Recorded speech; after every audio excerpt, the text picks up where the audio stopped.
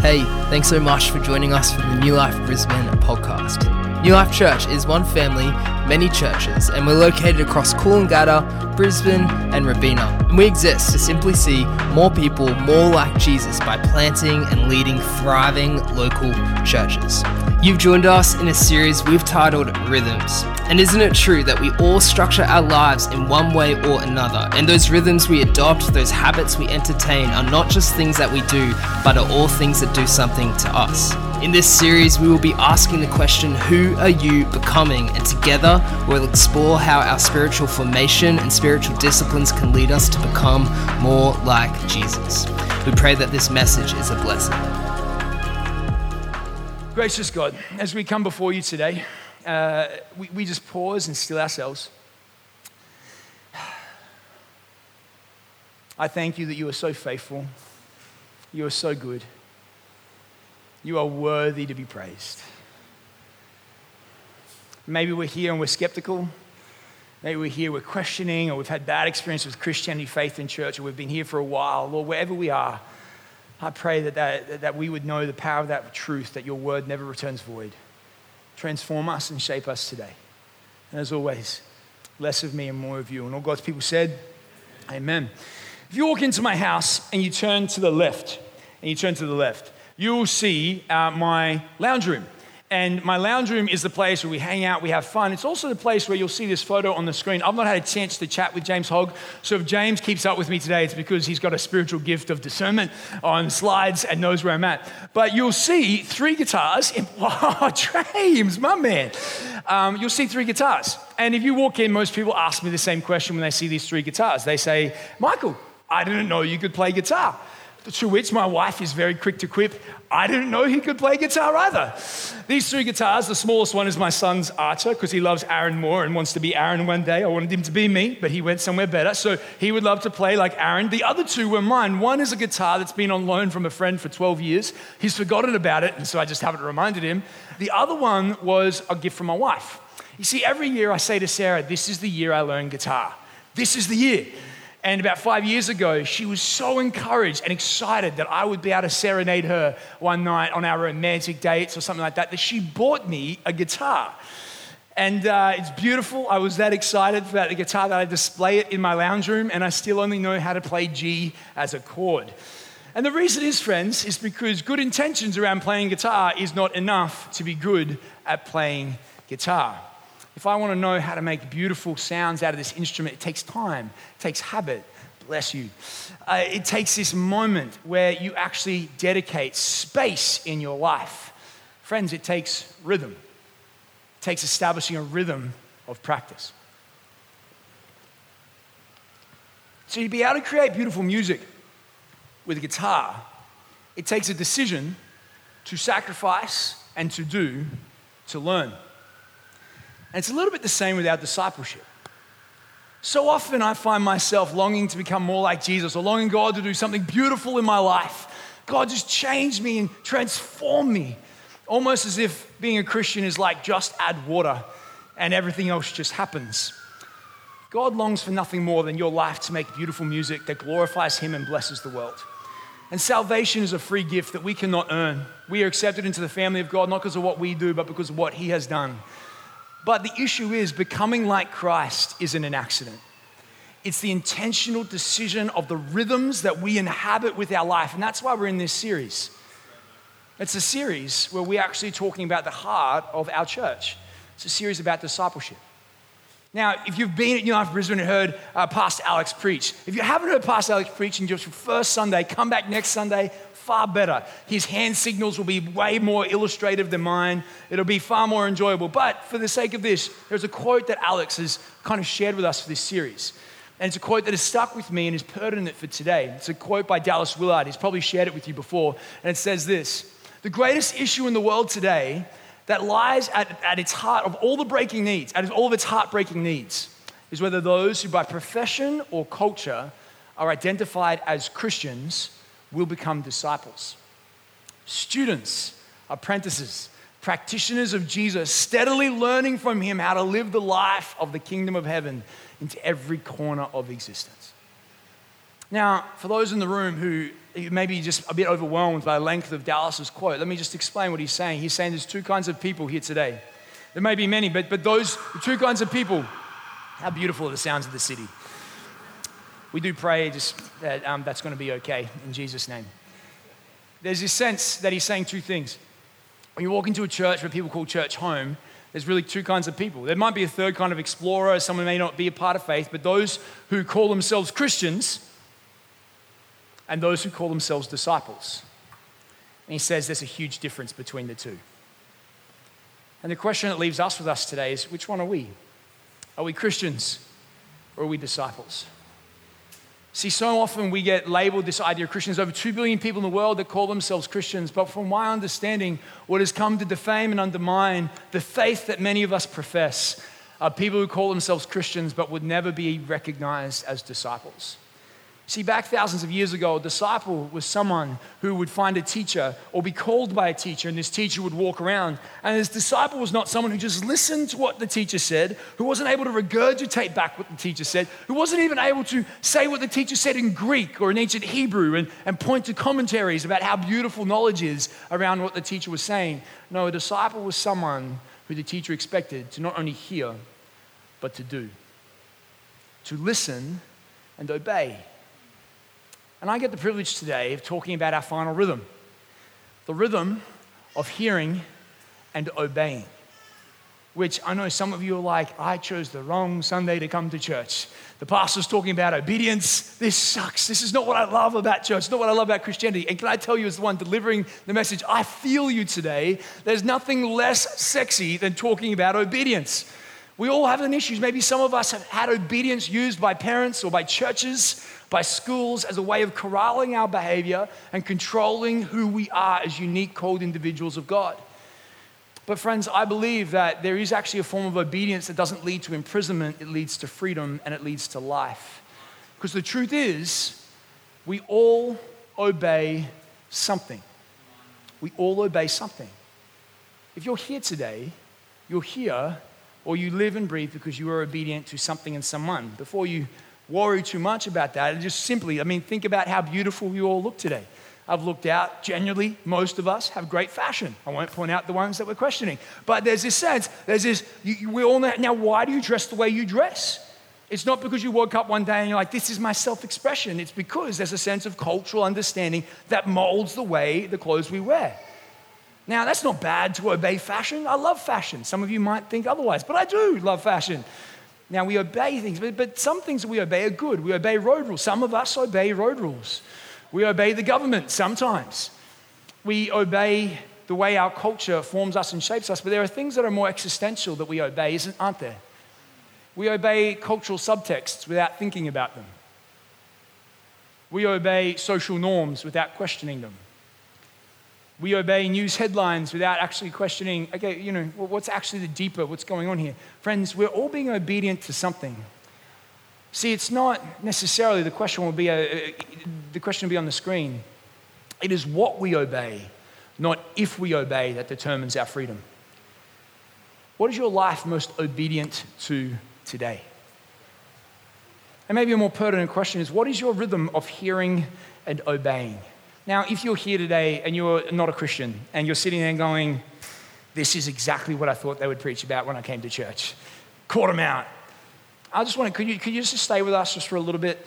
Just lean in and maybe just by the end, I might be able to paint a vision for you of obedience that is far better than the world. Maybe you're here today and you've come from churches where stuff like this is spoken about. It's been more oppressive than freeing. And I can't promise you that I'm going to do any better than other pastors, but I believe the Savior we serve is far better at it than I could be. Would you come and examine his life with us? And if you're here and you're a Christian, I believe there's a challenge for us today. Is your life marked by obedience? Is your life marked by obedience? And where do we get this from in Scripture? Michael, this is really nice, but I believe in the Jesus that's like about grace, and so do I. But is this pertinent? Is this central? And if you look in Scripture, it's actually, there's a wealth of Scripture about this. We're going to turn today to James chapter 1. Mr. Hogg, if you want to skip forward a couple of slides. James chapter 1 says this: do not merely listen to the word and so deceive yourselves. Do what it says. Everyone say do. There was a guy saying, come on, louder than the whole room saying do. Let's try that again. Say do. Thank you. Do what it says. It goes on, anyone who listens to the word but does not do what it says is like someone who looks at his face in a mirror and after looking at himself goes away and immediately forgets what he looks like. But whoever looks intently into the perfect law that gives freedom and continues in it, not forgetting what they have heard but doing it, they will be blessed in what they do. There are two kind of parts here that James assumes. The first one is here. He says, do not merely listen to the word. And that assumes a really crucial part about being a disciple of Jesus, that we listen to the word.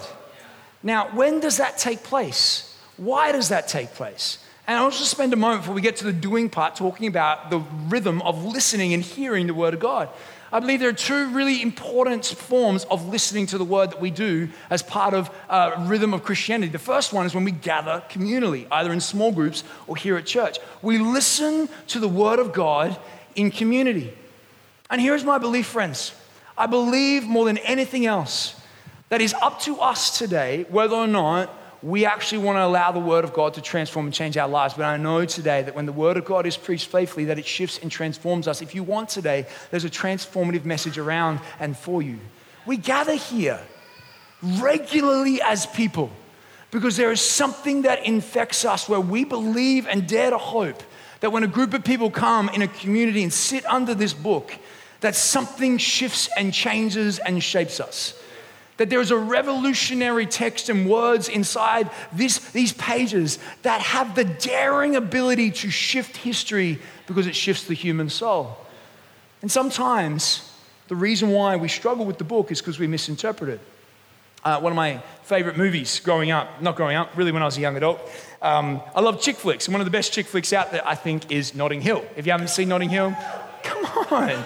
Wait till I get to the resurrection. Bring the power then. There's this sense, right, in Notting Hill. There's this guy, you may have heard me talk of this before, where this guy named Spike is living with Hugh Grant's character. And Spike comes out wearing something ghastly and he's eating a jar of white cream. And he says, there's something wrong with this yogurt. And Hugh Grant turns around and goes, that's because it's not yogurt, it's mayonnaise. And Spike takes another mouthful and goes, perfect mayonnaise then. And walks off. And we're like, what the heck? Why is he eating mayonnaise? And I say that story because it's kind of like a little bit how I'd approach the Bible. We open the Bible and we're looking for the latest John Grisham thriller or, J.K. Rowling or wherever you're at. I love the lady who writes The Dry at the moment, Jane Harper. She's doing great. Anyway, I love these. But if you read the Bible so often like we read nonfiction and fiction literature, friends, I've got to be honest, you're going to be bored. You're probably going to fall asleep. And you're probably going to go, this makes no sense. There's not like this, the characters seem to change a lot throughout this book. And it's true because before this book was anything to us, it was a historical document written over 1,500 years by over 40 different authors throughout history. Now, this is not a sermon that's going to defend the historical veracity of this book. Alex would do a much better job at that than I will. But it does hold, as someone who studied his story, that this book was written by criminals. It was written by kings, it was written by prophets, it was written by shepherds, it was written by people who had no excuse to be writing words of Holy Scripture that were collated together in canonical form and still to this day hold together a narrative that seemed to still shift and transform the human heart.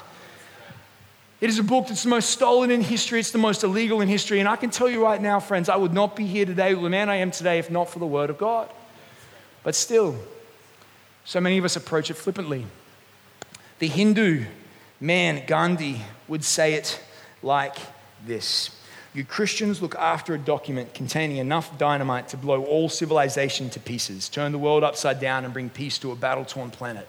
But you treat it as nothing more than a piece of literature.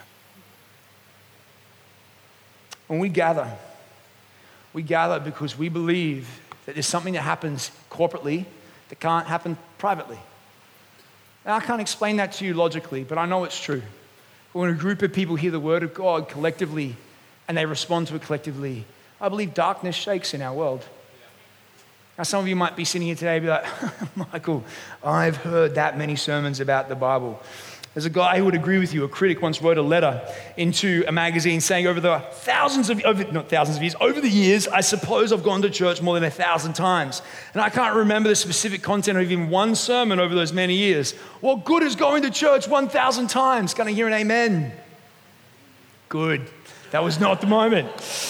Although some of you are like, I would love to say amen. The next week, someone else wrote back, over the past many years, I've eaten more than 1,000 meals prepared by my family. I cannot remember the specific menu of any one of those meals, but they nourished me along the way, and without them, I would be a much different person. This is what we believe, friends. We don't gather because each Sunday there's this sense of awe and wonder that happens amongst us. We gather because the awe and wonder has already taken place in our hearts, and we want to bear witness to it together.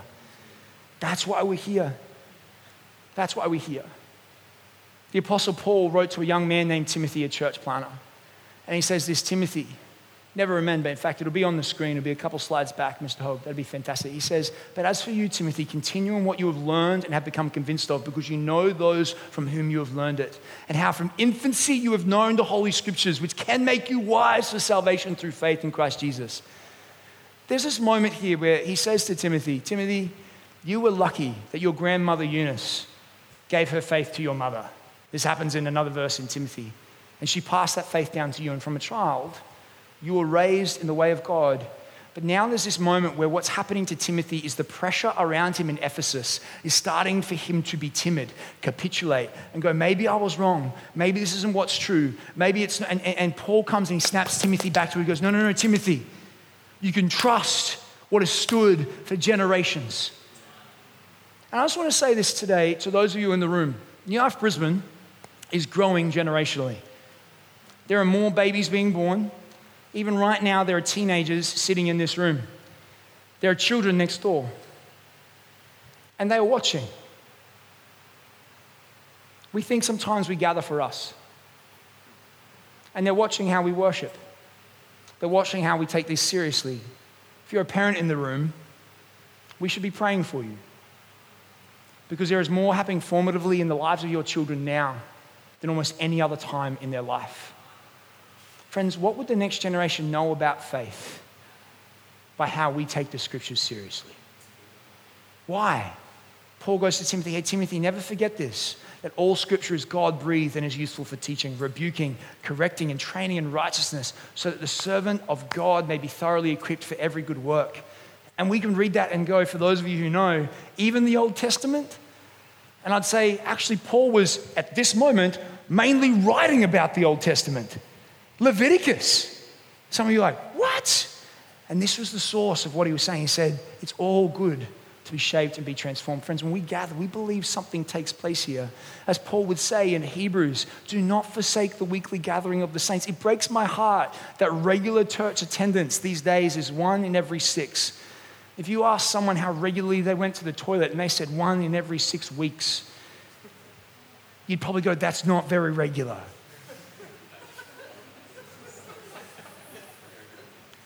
And I just say, this stuff matters. Because I believe that we get distracted from gathering together because something powerful happens when we exist in community under the Word of God.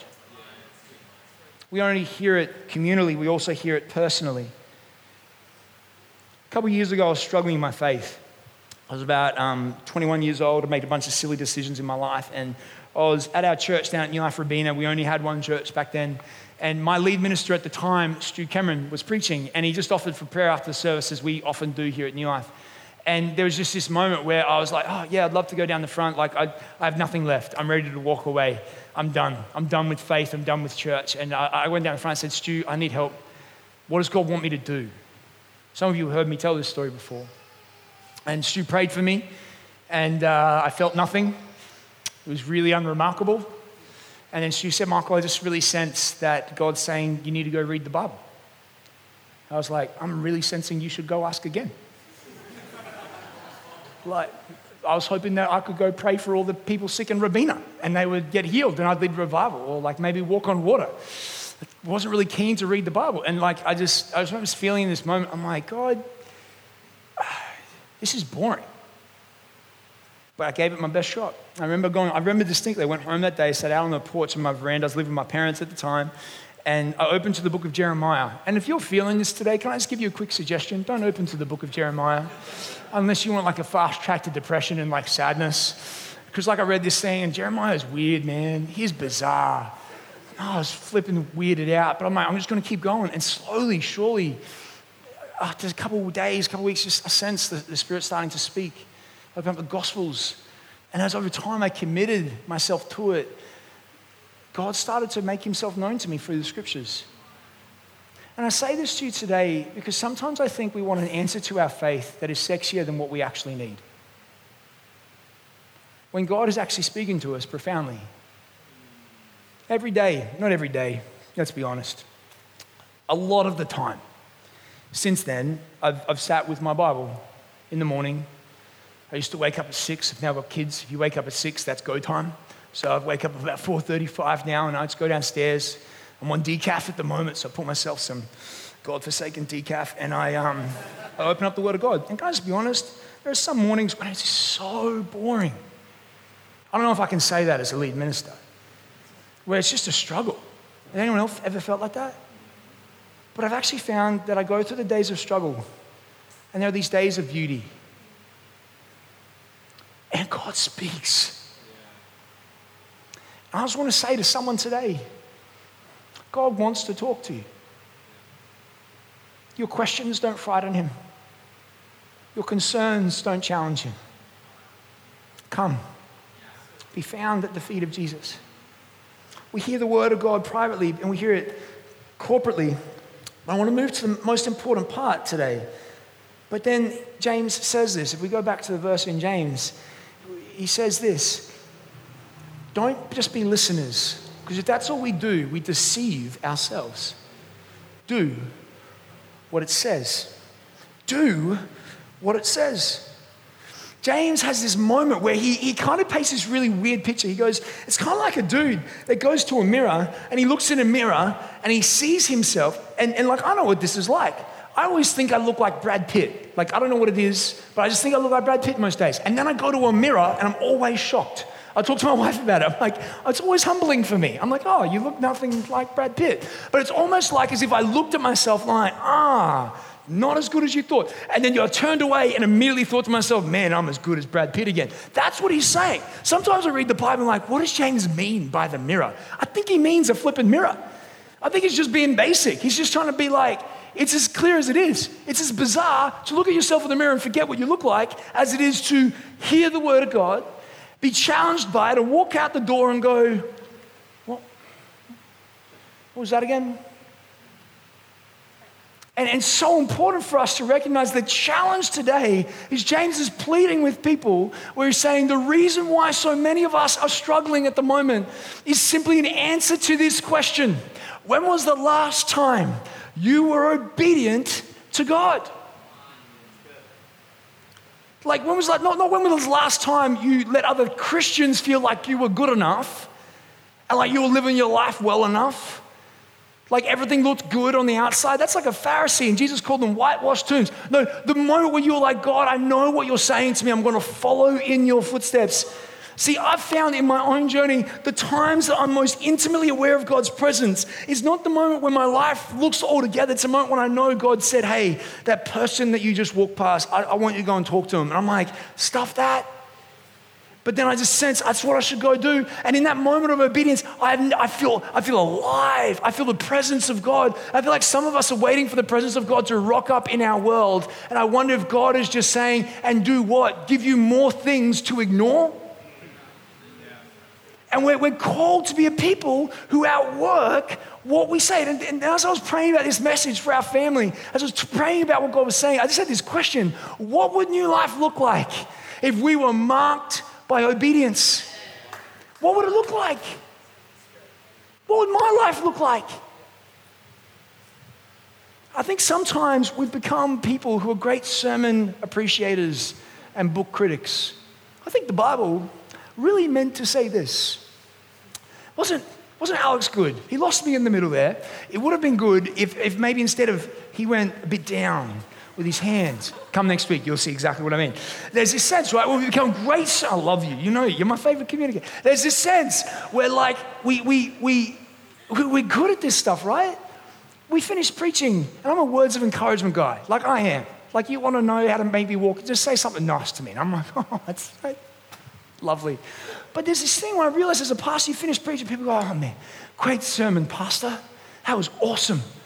Just so good. And if I can be honest, I've done this for long enough to know that that doesn't actually mean much anymore. Because anyone can appreciate a sermon. But honestly, I'm not giving a monologue here for your appreciation. I'm praying that God is speaking through us today. The greatest thing you could say when Pastor Alex hops up and preaches would be this: Alex, when you preach today, this is what God told me to do. This is what I'm now going to go and take action on. Man, that's the best compliment you could ever give somebody. And if you're a parent, you know exactly what I mean. I heard you say, clean my room. Boy, that was good instructions. It changes when you go, I'm going to go do it. I'm going to go do it. Then as a parent, you're like, oh, you love me. Right? Like, you feel this sense. And the reason why I say that is because I think the world is tired. We talk about love, but we don't live out love. We know how to talk about the Christian sexual ethic and how amazing it is, but we have no one in our world that's struggling with it that we can love and offer grace to. We talk about grace, right? We don't give out grace. It's Jesus' job. We talk about forgiveness, but I've found sometimes Christians can be the least forgiving people in the world. We demand obedience from our children. This was hard for me as a parent when I just sensed God say this. But when have they seen us be obedient? Brennan Manning once said this: the greatest single cause of atheism in the world today, it'll be on the screen, is Christians who acknowledge Jesus with their lips. Then they walk out the door and deny him by their lifestyle. That is what an unbelieving world simply finds unbelievable. I just have too many friends who've walked away from all of this, not because of Jesus, mainly because of Christians. What if we could write a different story? A different story that showed them that the rhythm of hearing and obeying is one of the greatest distinguishing factors of what it means to be a Christian. What if we showed them that it's a path to freedom, not a life of oppression? What if this was the best place to party and our small groups were the most infectious place of hospitality? What if we genuinely cared about each other? There were no needy people amongst us. Why? Because we hear the word of God and we do the word of God. What if we made ourselves inconveniently displaced for one another, that we served when we saw the need in our brothers and our sisters? Why? Because we hear and we do the word of God. I have a 3-year-old son who, being a picture on the screen, when he first discovered the joy of sprinklers. And Archer's great. Many of you know Archer. He was born into this community a couple of years ago. And Archer's great. He's a champ, and he knows 2 words. The 2 words that he knows the best in this world are a response to anything I say. Because why? So when I say to him, hey, Archer, don't push Banner, my other son, off the trampoline. Because why? Hey, Archer, don't put your hand on the hot plate. Because why? Literally all the time. Archer, hop in the car. Because why, Daddy? And I'm like, man, I tell you why. Because I'm your parent. Hop in the car, right? That's how I feel sometimes. And I mean, that's like not great parenting, but have your own kids and then you work it out. There's this sense, right, where he says this repeatedly. And I realize what actually grinds my gears is that this is actually how I often react towards God. Hey, Michael, love the last, the lost, and the least. That person you walked past. Care for them. Oh, because why? Michael, honor me with your relationships. Because why? Love your wife. Serve her as Christ served the church. Love your husband. Serve him as Christ laid down his life for the church. Because why? And we ask these questions, and I realize as a father, my greatest frustration with Archer is this: what else do I need you to do for you to trust me? That when I say don't do something or go over here, like I don't think I'm a terrible dad, I've got a lot to improve, but it's because I love you. I'm saying this stuff not to hurt you, but protect you. And so often, I think the problem with us, with God, is that we don't trust him. We don't find him trustworthy. We say because why? Because we have a litany of experiences that we point to where we believe God let us down and failed us. And I just wonder if we were able to interrogate those and ask God, what were you doing in those moments? We would see a God who may have been saying or acting in a way where he was saying, come, follow me. This is not the path I want for you. Because why? Because I love you. See, if you look at the end of that verse, it actually talks about this moment that obedience to God is a pathway to freedom. Timothy Keller says it like this. Lo and behold, Timothy Keller quoted my sermon. Freedom is not the absence of limitations and constraints, but it is finding the right ones, those that fit our nature and liberate us.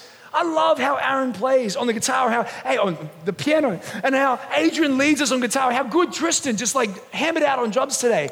But their freedom by how they play came through submission to discipline and practice and rhythms over time.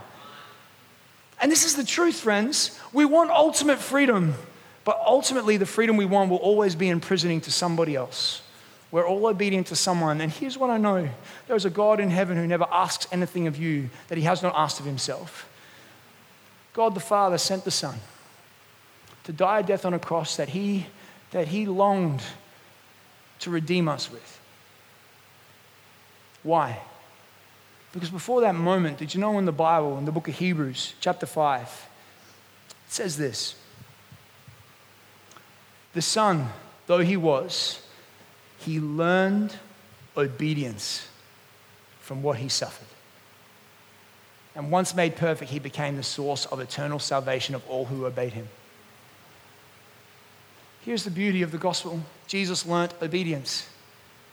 Now, I don't know for sure, but there was probably a moment when Mary turns to Jesus and says, don't jump off that. And Jesus in that moment might have been like, because why? But I know he was never disobedient.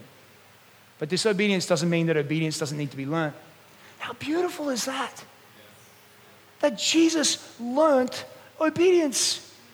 He learned to trust Joseph and Mary. And here's the beautiful thing. He grew in a way where he trusted the Father in heaven. So there was a moment when obedience looked like him carrying a cross that he didn't long to carry, but chose to pick up on our behalf.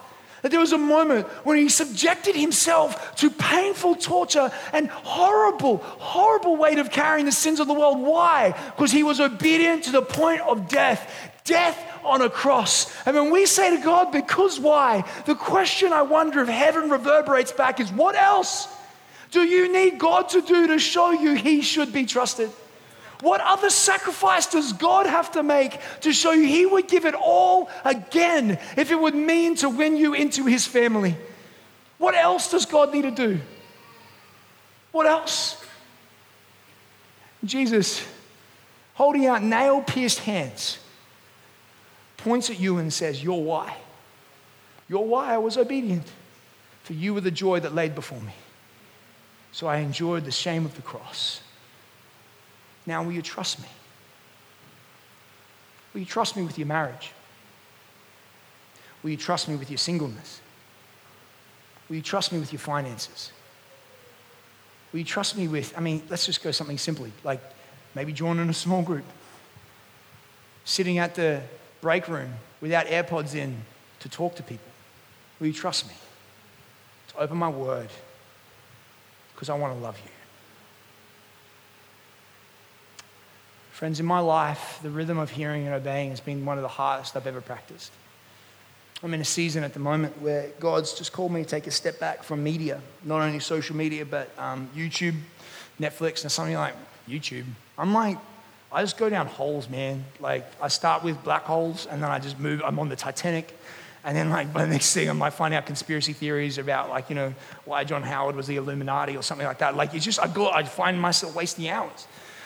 And I just realized that, you're good, man, if you want to come up. I was being more formed by useless information than by spending time with my family, my relationship with God. So since God be like, Michael, do you want to... I've actually felt it for about a year. And for most of last year, I was like, God, I'm not going to give up Netflix because that's almost like cutting off my arm. So let's choose something else. YouTube, not that hard. And I just decided to start this year. I'm like, all right, God, let's do it. Let's go for a year.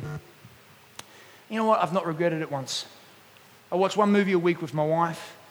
Beyond that, I'm more present with my kids. I have more time. And I just realized that what I thought God was calling me to endure has led me to freedom. Now, I'm not saying give up Netflix. If that's your vibe, like, go for it. I'm just saying my story. I say this because I actually truly believe that some of you are longing for an intimacy with God that lies on the other side of obedience. And I think you know what it is. And there's a sense of fear around that. A sense, nail-scarred hands holding out to you today saying, trust me. Don't just hear what I've got to say for you. Would you come and live it? You won't regret it. Friends, would you bow your heads and close your eyes?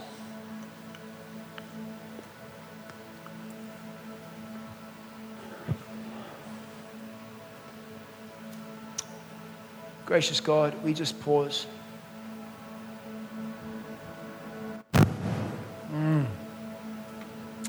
That wasn't God responding in that moment. And Holy Spirit, we just make space.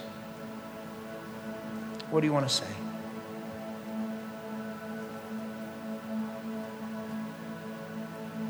I believe some of us have been struggling for so long, and God's just revealing to us that our faith has sat like unused guitars in a corner. And He's saying to you, come, let me show you what it means to make beautiful music.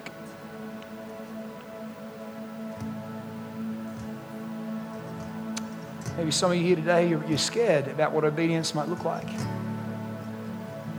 And God's just saying, I know that fear. It caused me to bleed in the Garden of Gethsemane as I faced it. But would you trust me to lead you through it?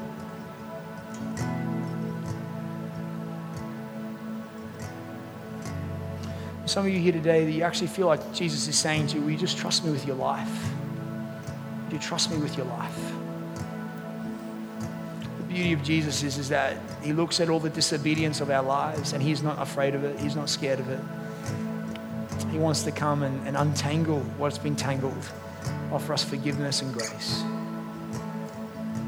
So today I just want to start here. If you're here and you've never responded to the gospel of Jesus Christ, you've never trusted Jesus with your life, or if maybe you're here again, you're sensing God say, it's time again.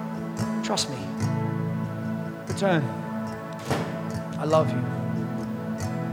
If you want to respond to Jesus today, wherever you are, it might be the first time or 100th time, but respond to Him saying, Jesus, I give you my life and I repent and turn towards you. Would you just raise your hand wherever you're sitting right now? I'll wait for you. I'll just wait a moment. It's awesome. Thank you so much. Thank you, Jesus. Thank you, Jesus. It's awesome. Thank you to those people who just raise their hand. I don't make light of that. That's scary. I want to lead you in a prayer right now. It's a prayer I've prayed thousands of times. It's a prayer Christians pray all the time. But I'd love you to repeat these words after me. We're going to say them together. Let's say these words. Dear Jesus. That was like Alex. Let's say it again. Dear Jesus, I surrender my life. I'm sorry for my disobedience. I turn to you. Teach me the way of freedom, to follow you. Renew my heart. Make me new. In Jesus' name, amen. Thank you, Jesus. I pray for those who just raise their hands, God, would you just refresh them, restore them, and replenish their hearts today. I just want to finish with just a challenge that there are some of you today that you sense God saying there's a part of your life that He's saying He's calling you to follow Him in obedience, and I'm not sure what it is. But you just sense God stirring particularly today. Now, this is not a call to, if you're a Christian or not, people who stand aren't more Christian than those sitting. But for those particularly today that you know this is a moment where God's saying it's time. Trust me with your finances, your relationships, your marriage. Trust me with your life. Trust me with that thing that you've been trying to control. If that's you today, I just wonder, it might just be me standing today, but if it's you, would you just stand across this room? Would you just stand if that's you? It's awesome. Thank you so much. Thank you for having the courage to stand. Thank you, Jesus. Beautiful. Friends, there are some people standing up on the balcony and some people standing down here. If you've got breath in your lungs and you're a Christian and someone's standing near you, could you just stand next to them and put your hand on their shoulder? If you're wondering, is that me? It's probably you. It's just you don't have to, if they don't want you to put their hand on your shoulder, it's fine. It's okay. It's not. Let's just pray. God, we come to you today and we stand with our brothers and sisters who are saying, God, I sense you saying, trust me. And we pray that you would lead us with the courage to do that. Lead us with the courage to give you it all in surrender. We give you our heart again. And I pray that on the other side of obedience would lie deeper intimacy for those who have stood today. May they know your love. May they know your challenge and the call to freedom. In Jesus' name. Friends, wherever you are, would everyone stand with us today? Would we all stand? We're now going to respond to the grace and goodness of Jesus. We're singing. And what I love about Brisbane is how often you sing louder than the band. Man, come on. That's great. Because there's nothing more important than us singing the truth of God over each other. Let's respond in worship today. Let's sing together. Thanks again for listening to the New Life podcast. Hey, if that stirred something within you or you'd like prayer for anything from one of our team, you can contact us at hello@church.nu, or you can reach out to us on our Instagram or our Facebook page. Pray that you have a great week. Be blessed.